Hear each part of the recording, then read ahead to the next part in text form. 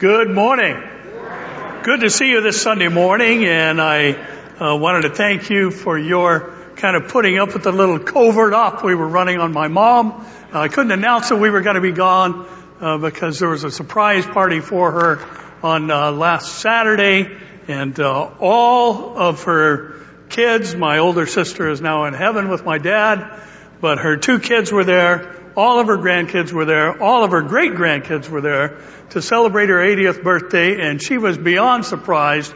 She was totally shocked, and it was part of, because of the little op that we ran, and it was very difficult, to be honest, on Friday to call her when it was actually her birthday and apologize for not being there when we were only 10 miles away. So it was a great surprise, and thank you for putting up with that. I know Mike was blessed to be here, and I know you were blessed by him. So, also, if you'd like to read ahead this Wednesday, we're now in 2 Samuel, and we'll be looking at chapter 2 this week. So 2 Samuel 2, if you'd like to read ahead.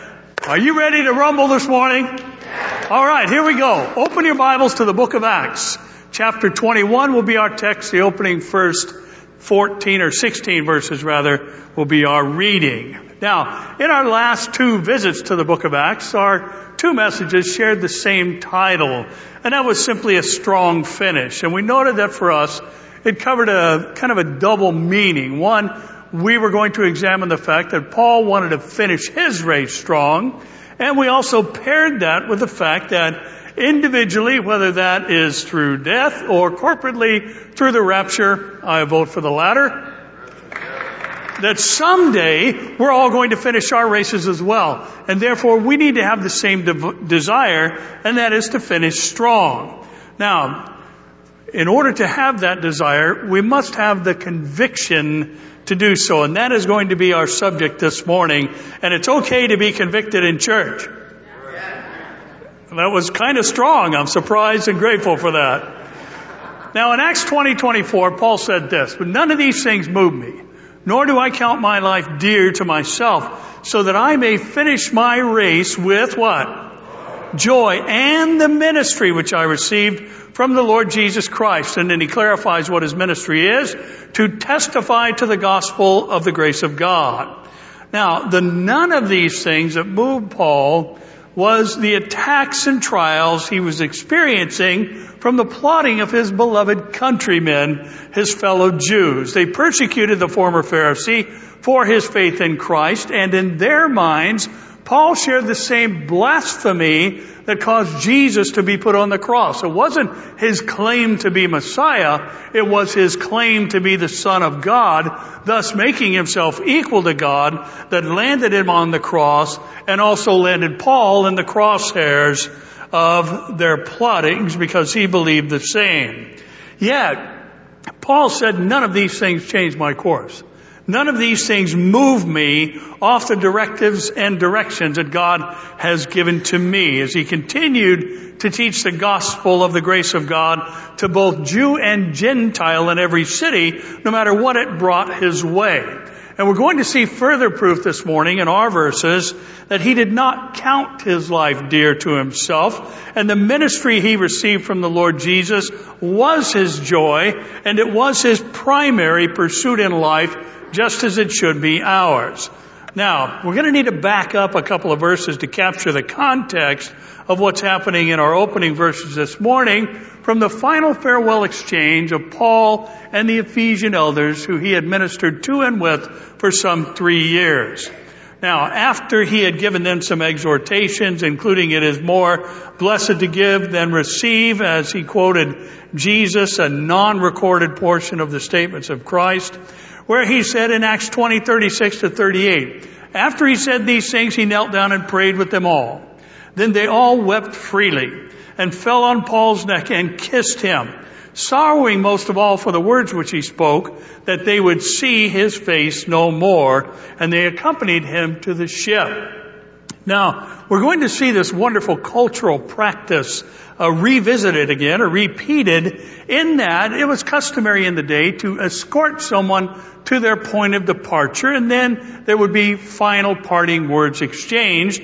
And within those he gave to the Ephesian elders included the fact that he would never see them, at least in this life, again to his own understanding based on the calling of God in his life. And we made the case that last words are always important words, and thus we need to study them carefully. And there will be some final exchanges in our verses this morning as well. Now, our title is actually going to come from one statement in one verse of our text for today, and it's going to require some setup in order to understand and reveal it. Now, I want to tell you in advance, this morning's message is going to be convicting. You already said that's okay. Amen? It's going to be convicting for all of us, including the one delivering the message. But here's why this is important. We will never be convinced of anything that we don't have convictions for or from. We have to have the convictions necessary to step in to what God is calling us to do. Now, the statement I'm referring to, from which we'll derive our title, is in Acts 21:6, where we're told of this parting scene. When we had taken our leave from one another, we boarded the ship and they returned home. Now, not trying to force anything into the text, but at face value, what we can record from this scene is that some pressed forward into sacrificial ministry and the risk of persecution, while others went home. Now, not trying to imply they went home and did nothing, but the best way to introduce our title is from something I experienced this past week. It was very exciting, and I was at one of my grandson's water polo games. You know, my grandson who's a freshman who's playing varsity water polo, that one? Did I happen to mention that before? May have. Now, one of his games this week was particularly exciting. It was just amazing. His team scored, then the opponent scored. His team scored, then the opponent scored. Then the opponent scored. Then the opponent scored. His team scored, and with a little over a minute left in the half, it was 5-2, and in that minute, the halftime score was 5-4, the opposing team. Now, after the half, within the first minute, it was 5-5. Then my grandson's team went ahead 6-5. And then it was 6-6. And then it was 7-7. And then it was 8-8. And then it was 9-8 with a minute left. And listen, the place was going crazy. The crowd was loud and raucous. The game was extremely exciting. And when Tanner's team pulled ahead 9-8, the cheers of defense were almost deafening. For someone who's almost deaf, that lets you know that it's very, very loud. And when the final buzzer sounded and the defense had prevailed and my grandson's team was victorious, the place absolutely exploded with cheers, shouts, and applause. In other words, everyone shared in the moment of victory. Now, the names of the players were not assigned the victory. The name of the school was. But in reality, though all who were present shared in the moment, no one experienced the victory like those who were in the pool. The ones in the stands enjoyed the excitement. The school received credit for the win. And the fact is, some were used to accomplish the victory directly while others watched from the stands. And it reminded me, that's how life is. And that's how church life is. And the fact is, there are two kinds of people in life and two groups which make up our title, and that is, and here's our title, participants and spectators. Participants and spectators. Now, as Paul and company completed the final leg of his third missionary journey, some got on the ship, some went home. And again, not trying to imply anything about those who went home, it's just the facts that are presented to us. Now, here's what I want to take note of this morning before we begin. The church is filled with people who share the same victory that Christ accomplished on the cross. Some participate in advancing the kingdom of God for His glory. Others cheer them on. Both groups are headed for heaven. Both groups love Jesus. But the participants have actually two things that puts them in a different category, so to speak, from the spectators, even though all share in the same victory. And those two things are these. They are battle scars and rewards. Now listen, nobody is saved by what they do for God. Amen? Nobody's saved by what they do for God, but everyone is rewarded according to what they do for God. Now, in 2 John 1:8, the beloved says, look to yourselves, that we do not lose the things that we what? Worked for. Why? But that we may receive a full reward. And Revelation 22:12-13, Jesus said, say Jesus said, and behold, I am coming quickly, and my reward is with me to give to everyone according to his work. Then he states his credentials of being the Alpha and Omega, the beginning and the end, the first and the last. Now, as we said, as we introduced our title, well, the parents, grandparents, classmates, and coaches all shared in the victory of the game. None experienced the victory like those who were in the pool. The spectators didn't get the letterman's jackets. The participants, well, did I mention that my grandson lettered as a freshman?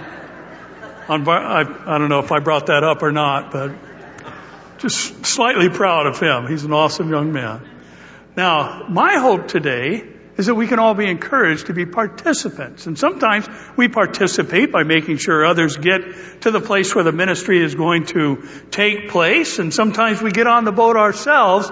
But we all need to increase our participation in the furthering of God's kingdom. That's where you say, Amen. So this is about all of us. And listen, we don't talk about rewards much in the body, but it is a biblical doctrine, and they do come with a cost, and they do invite opposition, as we'll see this morning. But whatever the cost, it will be worth it in the end. So would you stand and read with me, please? Acts 21. We'll start at least with verses 1-6 and make our way down through our text as we progress. Verse 1, Acts 21. Now, it came to pass that when we had departed from them and set sail, running a straight course, we came to Cos, the following day to Rhodes, and from there to Patara. And finding a ship sailing over to Phoenicia, we went aboard and set sail. When we had sighted Cyprus, we passed it on the left, sailed to Syria, and landed at Tyre, for there the ship would unload her cargo. And finding disciples, we stayed there 7 days. They told Paul through the Spirit not to go up to Jerusalem. And when we had come to the end of those days, we departed and went our way. And they all accompanied us, wives and children, till we were out of the city, and we knelt down on the shore and prayed. And when we had taken our leave of one another, we boarded the ship, and they returned home. Lord, we pray that you would, through our time this morning, get us convicted and convinced that we need to do more for you, because it's true of us all. And Lord, when there are times to escort others to where the ministry is going to take place and to pray for them as they go, Lord, help us to be faithful in that. And for those whom you're calling to get on board, Lord, I pray that we would be more willing and ready to do that as well. So teach us from your word. Give us ears by your Spirit to hear what you're saying. In Jesus' name, amen. You may be seated. Now, our opening words are, it came to pass. And after the tearful goodbye with the Ephesian elders, we're told they departed. And the word departed actually means to be torn away from. So this was a very gripping moment and experience after so many things had been shared by the elders and Paul and their families in Ephesus after these 3 years. Now, Paul and company set sail, it says, running a straight course for Cos in the Aegean Sea. And the next day they traveled by Rhodes, and then they docked in Patara. And from there they continued their southeasterly journey to Syria for some 400 miles in the open sea, passing Cyprus on the left. They eventually arrived at the Syrian province of Phoenicia, specifically the city of Tyre, where the large ship would require 7 days to unload and reload its cargo. Now, as Paul and the team landed, we're told they searched out some disciples of Christ. We're told that they found some disciples, and the word found or finding means to find by searching. Now, the interesting thing about this is that within that week time span where cargo was unloaded and reloaded and they reboarded the ship, the bond had grown so strong between the missionary team and their new friends and fellow disciples that they would do what was normally done by close family, friends, and associates, in that they escorted the team back to the ship for the final goodbyes. Now, I'm sure you've all had this same experience, and sometimes I think we even pick up on it when we're having an encounter, maybe at the grocery store or gas station, and you walk away and you just think, man, that person was a believer. You could sense it in their spirit, and having traveled extensively internationally, I can tell you sometimes when you're in a place where people speak another language like New Zealand or Australia, there's just that kindredness, and obviously being facetious here, but when we're in a situation where somebody may speak a completely different language, there's still a fellowship that's shared because we are family made one in Christ Jesus. A shared love for Christ is even easily understood, and a familial type of love is instantly given to us. And this is something that's exclusive to us as the saints of God. Amen? Now, interestingly, at some point during those 7 days, verse 4 says, they told Paul through the Spirit not to go up to Jerusalem. Now, this is one of those issues where commentators are divided on what this implies. Some say Paul was told here by the Holy Spirit not to go to Jerusalem, and he went up anyway, and it's known as Paul's great mistake. Others say the mistake was actually in the plea of the disciples in Tyre. And I believe the latter of the commentators are actually accurate because of what we read in Acts chapter 20, where Paul said in 22 to 23, and see now, I go bound in the Spirit to Jerusalem, not knowing things that will happen to me there, except that the Holy Spirit testifies in every city, saying that chains and tribulations await me. Now, the word Spirit in Acts 20:23 and verse 4 of Acts 21 are the same Greek word. And depending on which manuscript you would be reading from, the two words look like this in the Greek. And I want to call your attention to it sometime today whenever this pops up on the screen. And anyway, the point is that the manuscripts, the older Greek manuscripts, are written in what is called uncials, and it's just all capital letters, and there's no change in any particular word. They're just in all caps. And then the newer manuscripts are written in what's called minuscules, and it's all lowercase letters, mainly to save papyrus and writing space and all that. And the two forms of writing in the Greek were not mixed. They were either all caps or they were all lowercase. And therefore, determining when the Holy Spirit is being spoken of and the Spirit that is inside a man is being spoken of is left to the translators or the transmitters, if you will. Now, in the lowercase Greek, the first letter is something you'd recognize as the pi symbol. And it's not capitalized in either of the verses we mentioned this morning.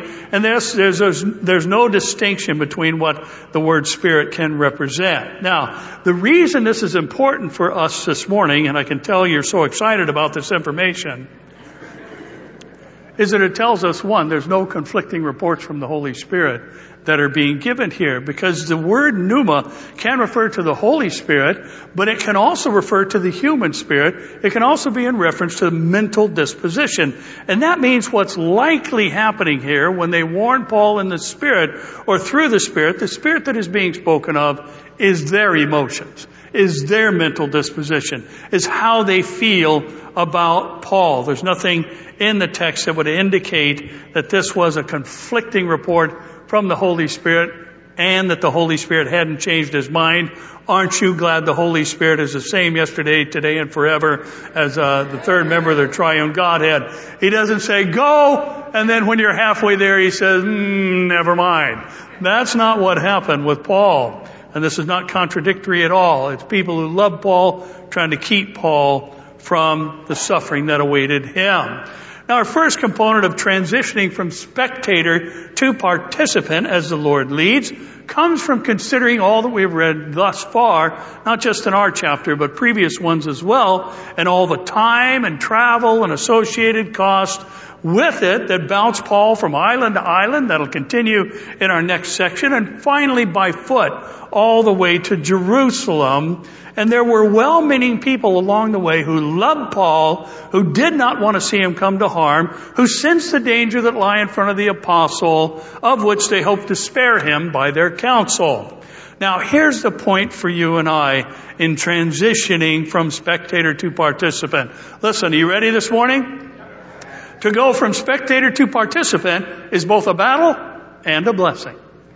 To go from spectator to participant is both a battle and a blessing. Just like much of life, just like serving God in any capacity, there's going to be battles along the way. Are you here this morning?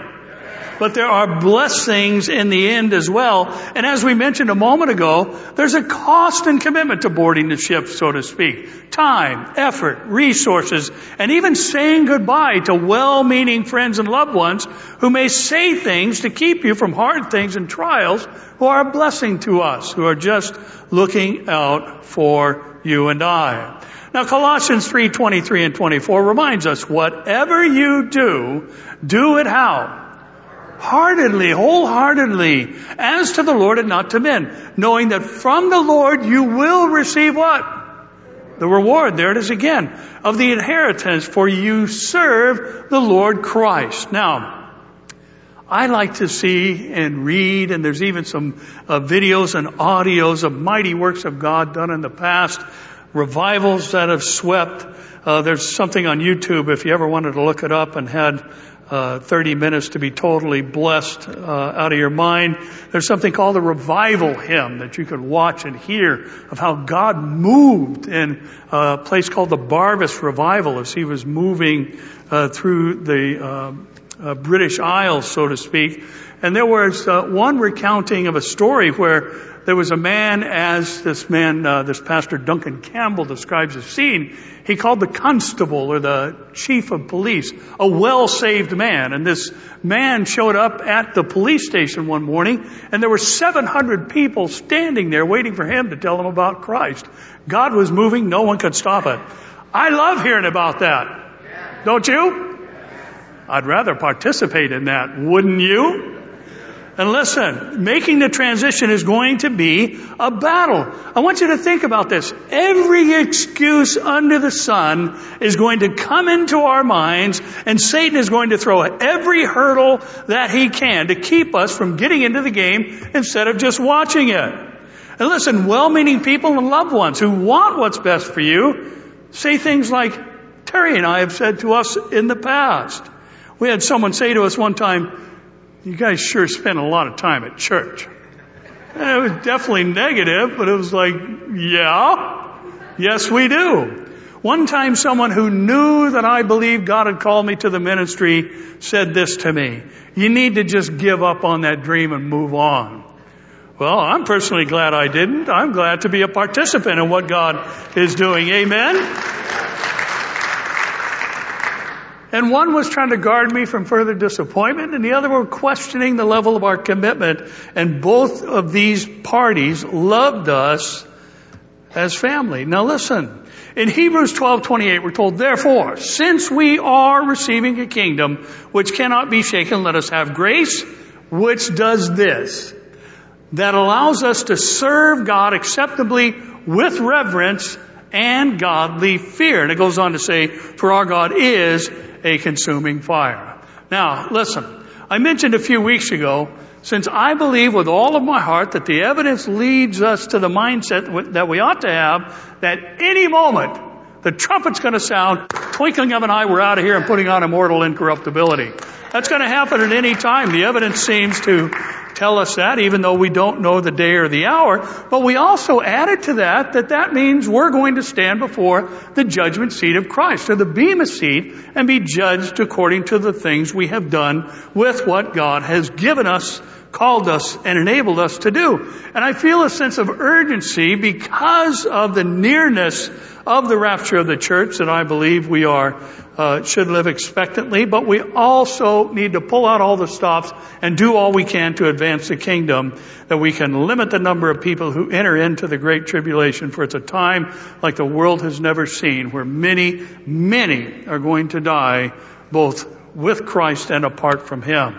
So there's little time left to fulfill our callings, to do the works prepared beforehand for us to walk in. We are receiving a kingdom which cannot be shaken. And there's a whole lot of shaking going on in the earthly kingdom today, but the one we're going to can't be shaken. But until then, the enemy and sometimes friends will seek to hinder our transition from spectator to participator. Is God not worth all that we are, have, and can do?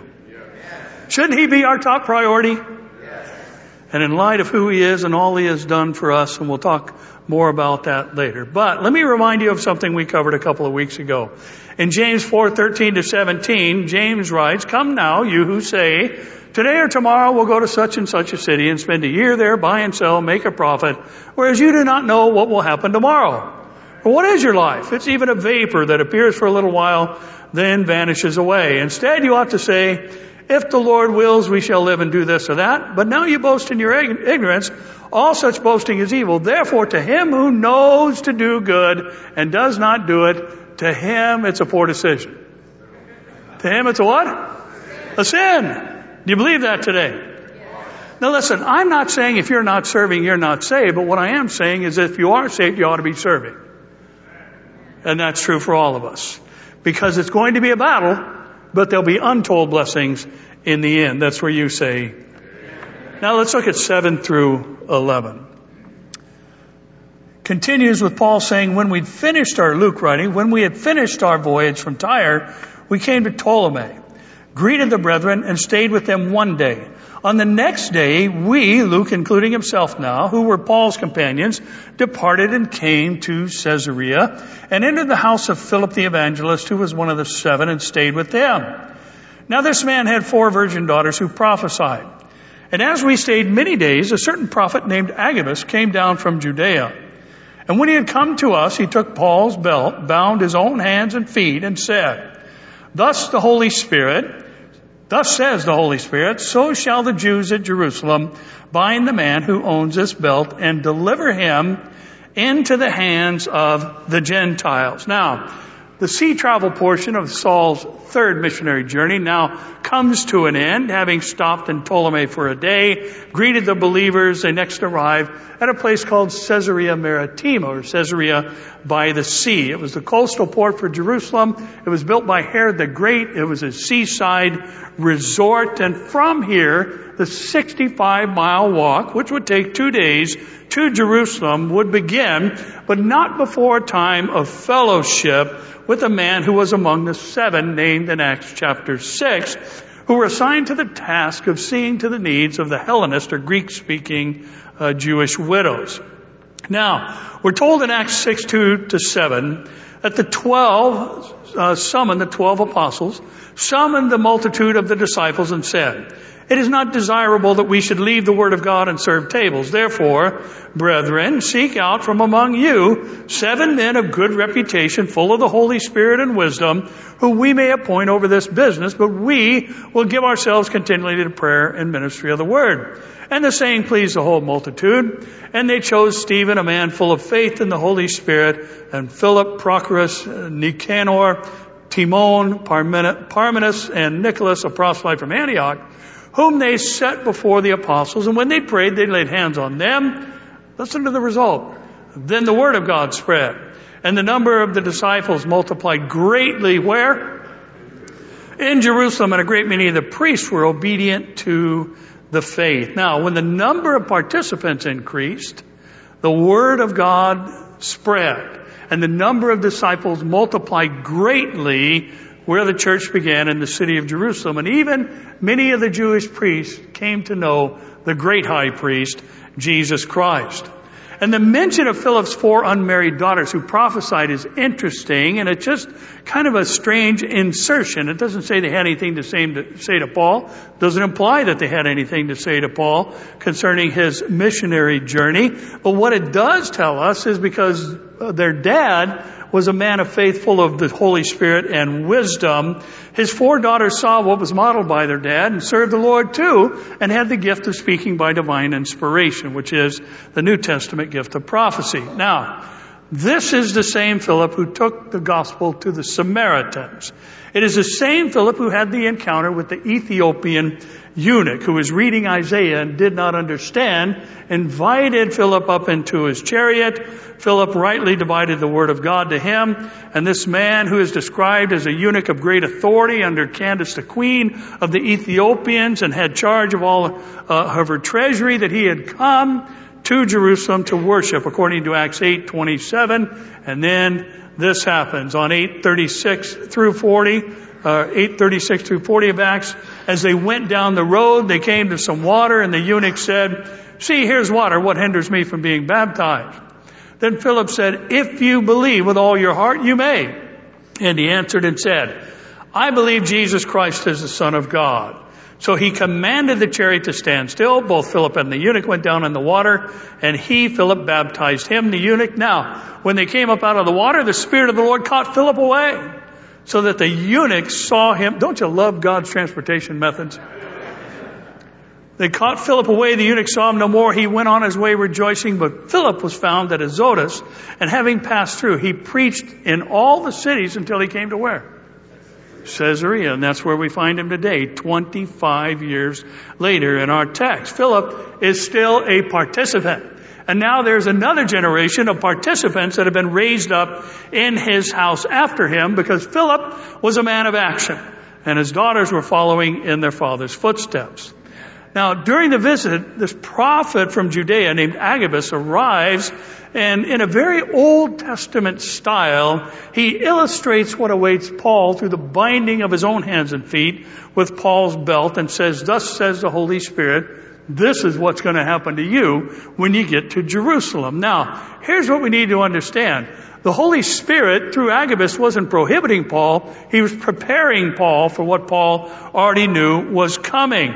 And the Lord has done the same for you and I through His Word, as His body, as His church. Now, here's what we need to note in a transition from spectator to participant. Listen this morning. We've said this before in other ways. We'll probably say it again in the future, because it's true yesterday, today, and forever, till the Lord takes us home. Amen? Listen, anything done for God's glory is going to experience opposition. Anything done for God's glory is going to experience opposition. If we do things for our own glory, the devil won't oppose that, because that's what he's all about, glorifying self. But when we seek to glorify God, when we seek to reach others, the enemy is going to oppose it. And the opposition can come in unexpected ways, even though opposition itself is not to be unexpected. Now, thinking back on Paul, we're told in Acts 9:10-16 that there was a certain disciple at Damascus named Ananias, and the Lord said, and to him the Lord said in a vision, "Ananias," and he said, "Who's there?" No, he said what? "Here I am." Shades of Isaiah. "Here I am, Lord." And the Lord said to him, "Arise and go to the street called Straight, and inquire at the house of Judas for one called Saul of Tarsus, for behold, he is praying. And in a vision, he has seen a man named Ananias coming in and putting his hand on him so that he may receive his sight." What the Lord is telling Ananias is, "I've already gone before you. Now you just come in behind me." Then Ananias said, "Lord, I've heard from many about this man, how much harm he's done to your saints in Jerusalem.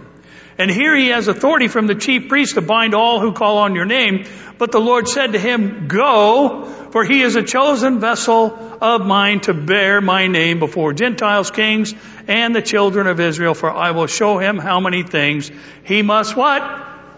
"Suffer for my sake." Guys, you need to turn the air down a little bit. It's stuffy in here.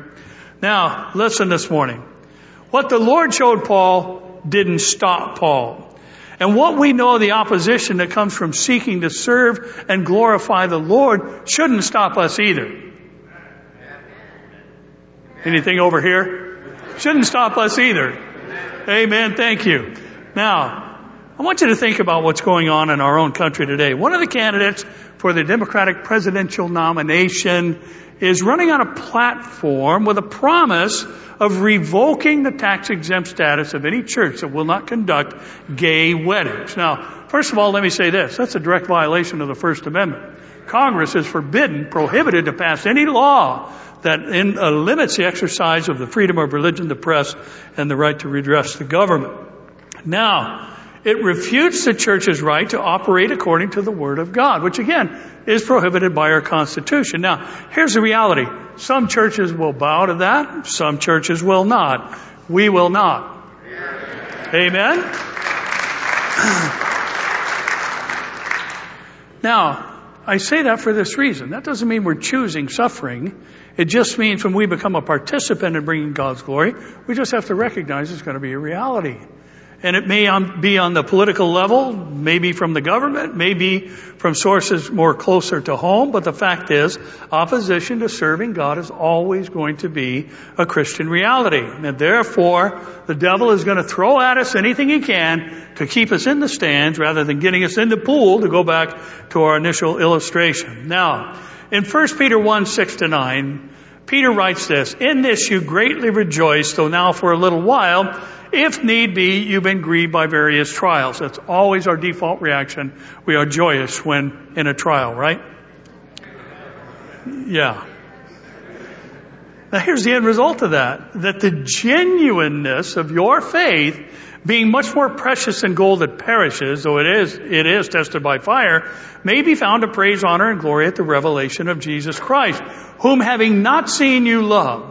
Though now you do not see him, yet believing you rejoice with joy inexpressible and full of glory. Listen, receiving the end of your faith, which is what?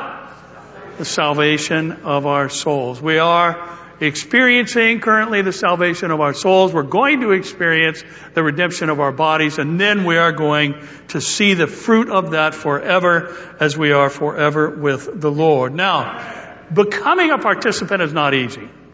It's not convenient.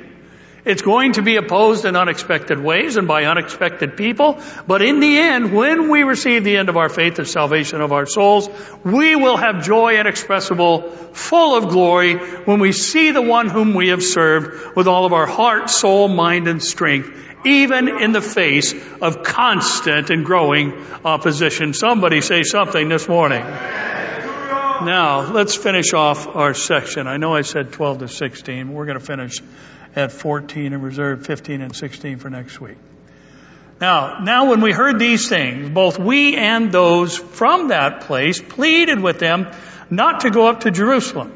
Then Paul answered, "What do you mean by weeping and breaking my heart? For I am ready not only to be bound, but also to die at Jerusalem for the name of the Lord Jesus." So, when he would not be persuaded, we ceased, saying, "The will of the Lord be done." Now, I'm glad that Luke incorporated himself in this portion of the narrative as one of Paul's ministry companions.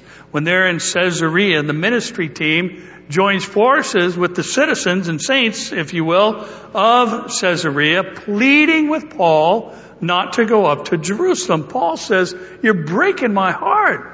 Why are you doing this to me?" And he says, in essence, I know what's coming and I'm ready for it. Even if I have to die, I'm not only ready to be bound, but to die if necessary for the name of the one who apprehended me on the road to Damascus.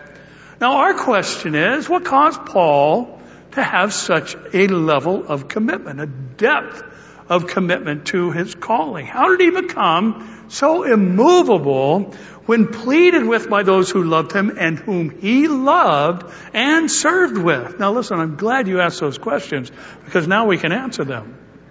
Paul experienced what the woman at the well experienced, or the woman rather who washed Jesus' feet with her tears and dried them with her hair experienced, even though he also shared in what the woman at the well experienced and hearing of the one who had living water. What Paul had experienced is the power of forgiveness. Now this woman, who was a former harlot, entered the house of a Pharisee named Simon, and she began to wash Jesus' feet with her tears and dry his feet with her hair. And she anointed Jesus' feet with a fragrant oil and then began to incessantly kiss his feet. And Simon, we're told, said to himself, in other words, he thought in his mind these unspoken words concerning Jesus. He said to himself, if this man was really a prophet, he would know what kind of woman is touching him. Now get this. In Luke 7:40-47, we're told, and Jesus answered and said to him, Simon, I have something to say to you. So he said, Rabbi, say it, or teacher, say it. Then Jesus went on to say, there was a certain creditor who had 2 debtors. One owed 500 denarii and the other 50. And when they had nothing with which to repay, he freely forgave them both. Tell me, therefore, which one of them will love him more? Simon answered and said, I suppose the one whom he forgave more. And he said, you have rightly judged. Then he turned to the woman and said to Simon, do you see this woman? I entered your house. You gave me no water for my feet, but she's washed my feet with her tears and wiped them with the hair of her head. You gave me no kiss, but this woman has not ceased to kiss my feet since the time I came in. You did not anoint my head with oil, but this woman has anointed my feet with fragrant oil. Therefore I say to you, her sins which are what? Many are forgiven, for she loved much. But whom little is forgiven, the same loves how? Little. Note that Jesus answered Simon's thoughts. Simon never said this out loud. He said it to himself, and Jesus answered him with an illustration of what this woman was doing when he said to Simon, you haven't even shown common cultural courtesy to me. Most houses of a man of priority like Simon would have the lowest of slaves who had the task of washing travelers' feet when they came to visit. Feet is plural for foot, right? Now, he says, you gave me no anointing oil for my head, which again was another custom of the day when visiting someone's home. But because of the depth of this woman's understanding of the level of forgiveness she had received, she loved much and she showed it much. Now, Paul would also say in 1 Corinthians 15:3-11, for I delivered to you first of all that which I also received, that Christ died for our sins according to the what? Scriptures, and that he was buried, he rose again the 3rd day according to the what? Scriptures, and he was seen by Cephas or Peter, then by the 12. After that he was seen by over 500 brethren at once, of whom the greater part remain to the present. And in other words, eyewitnesses are still alive. But some have fallen asleep. After that he was seen by James and by all the apostles. Then last of all, Paul says, he was seen by me, as one born out of due time, or apart from the other group. For I am the least of the apostles, who am not worthy to be called an apostle, because I persecuted the church of God. But by the grace of God I am what I am. And his grace toward me was not in vain, but I labored more abundantly than they all. Yet not I, but the grace of God which was with me. Therefore, whether it was I or they, so we preached and you believed. Paul said what he said because he understood the depth of his own forgiveness. He persecuted the church, and thus he persecuted the head of the church, which is Jesus Christ. You remember the Damascus Road encounter when he was asked the question, Saul, Saul, why are you persecuting me? And Saul replied, because of the nature of the incident, who are you, Lord? And he said, I am Jesus whom you are persecuting. Paul persecuted Jesus. Jesus forgave Paul. And this is why he was a man of such deep convictions. Listen, there's a lesson for us here in Paul's response, and indeed his desire to go to Jerusalem knowing what awaited him. And it's just a final reminder about being a participant in what God is calling us to do. Listen this morning. Serving the Lord is an expression of love and thanks, not obligation and duty. Serving the Lord is an expression of love and thanks, not obligation and duty. Now, we're told in Ephesians 10, as those saved by grace through faith, there's a pairing of divine character with human responsibility. Grace is God's method, and we need to respond to God offering his son's blood to cover our sins. And all of those who are saved by grace through faith are indeed called to works, and God has prepared them for us. But we shouldn't view these works as a works righteousness, as many declare today. Nor should we pursue serving God as dutiful obligations. It's a privilege to serve God. Now, when we understand that our sins earned us hell and Christ's blood bought us heaven, we'll say what Paul has said. I can't be a spectator. I have to be a participant in serving him, and by that bring him glory. Jesus said in the opening phrases after the Beatitudes of Matthew 5:16 of the Sermon on the Mount. He said, let your light so shine before men that they may see your what? Your good works, resulting in what? Glorifying your Father in heaven. Now, listen this morning. We're in a weird season here at CCT. Hello? Kind of strange. We got blindsided not too long ago. So had something happen causing us to need to move here by the end of June of next year. But listen, let me tell you something this morning. Because we're a Bible teaching church, we've been brought into the crosshairs of the enemy. And we're in a battle. But like Paul, we don't stop reaching out. We don't stop trying to reach the world. We don't bow to negative voices, even when they come from well-meaning and beloved saints. We are the people of God. And we have a message that can save the human soul. We need to edify the saints and equip them for the work of ministry. And we need to go to the world and preach the gospel to every creature. We need to be preaching at home. We need to be preaching around the world. And the more we understand the depth of our own forgiveness, the more we're going to express our love for God through serving Him.